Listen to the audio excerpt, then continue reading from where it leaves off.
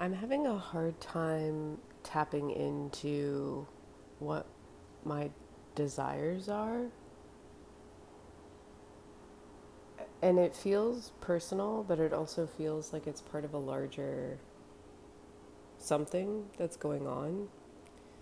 Um, like when I talk to other people, even if they are talking about something like a desire, it often feels very pragmatic. It's a very simple or logical or straightforward desire that has to do with like stability of some kind. And I wonder, is this aging? Is this a part of just post COVID fallout? Everyone wants to feel normal and safe. Um, and I think also like a high indicator of this kind of like non desire or deeply pragmatic approach to living is that there is the extreme push for the antithesis online, a place that likes to be mercurial and extreme, which is all about being delusional. There's like this big, or it feels big, this like narrative or talking point where it's like you need to live your life as if everything you're imagining is going to come true and like behave in that way, and then it'll happen. You need to be delusional in order for all your dreams to come true. And there's something about that that is very selfish, but there's also something about that that I really enjoy contemplating, because it feels like it also kind of implies or gives space for the kind of unthinkable thoughts, or the thoughts that are thought but they never quite rise to the surface. But if you're living in this kind of like everything inside of my mind can come to fruition if I wish it or will it or live as though it already is around me, it means that there's also like a potential for a lot of reveal to come to your life, which is cool and exciting to think about. Um, but also, yeah, I feel like there's, on an individual level, like right now, my goals are like very much around stability. I just want to find a way to have consistent, stable income and make art. And if those two things are accomplished, it's like everything else is great and is sugar on top. But those are kind of the main ideas. And it's a deep clarifier. And I think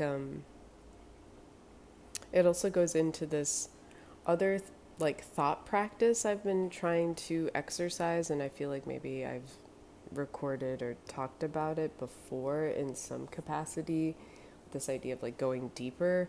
But a way that I've been thinking about the ability to go deeper is to kind of stay on one thought, have one idea, and that is the idea, instead of adding or piling on other ideas that could be related, or they're tangential, or bringing in like other thoughts to create complexity, keeping this kind of singular thought in my head and burrowing down into it and going deeper and deeper and deeper and deeper inside of it, and allowing that to be the complexity. I feel like the other way of thinking, it's not bad, but it has an element of distraction to it, where it's like instead of actually sitting with one thought over an extended period of time and allowing it to take you through like really uncomfortable stuff, really confusing stuff, really like, oh, I didn't even know this was inside of this thought type stuff, that you can distract yourself with staying kind of on the same plane or surface by just like reaching over and grabbing from other thought processes, which has its own like dexterity to it. There's a certain like plasticity to that way of thinking, and keeps things moving, keeps things like relatively light, even if it is complicated, because the amount of thinking that's going on or the amount of ideas that are being incorporated. But alternately, like the singular thought, like all of a sudden there's like this new dimension, multiple planes are being brought in, because you're like uncovering and then uncovering and then uncovering and then uncovering and like still uncovering. And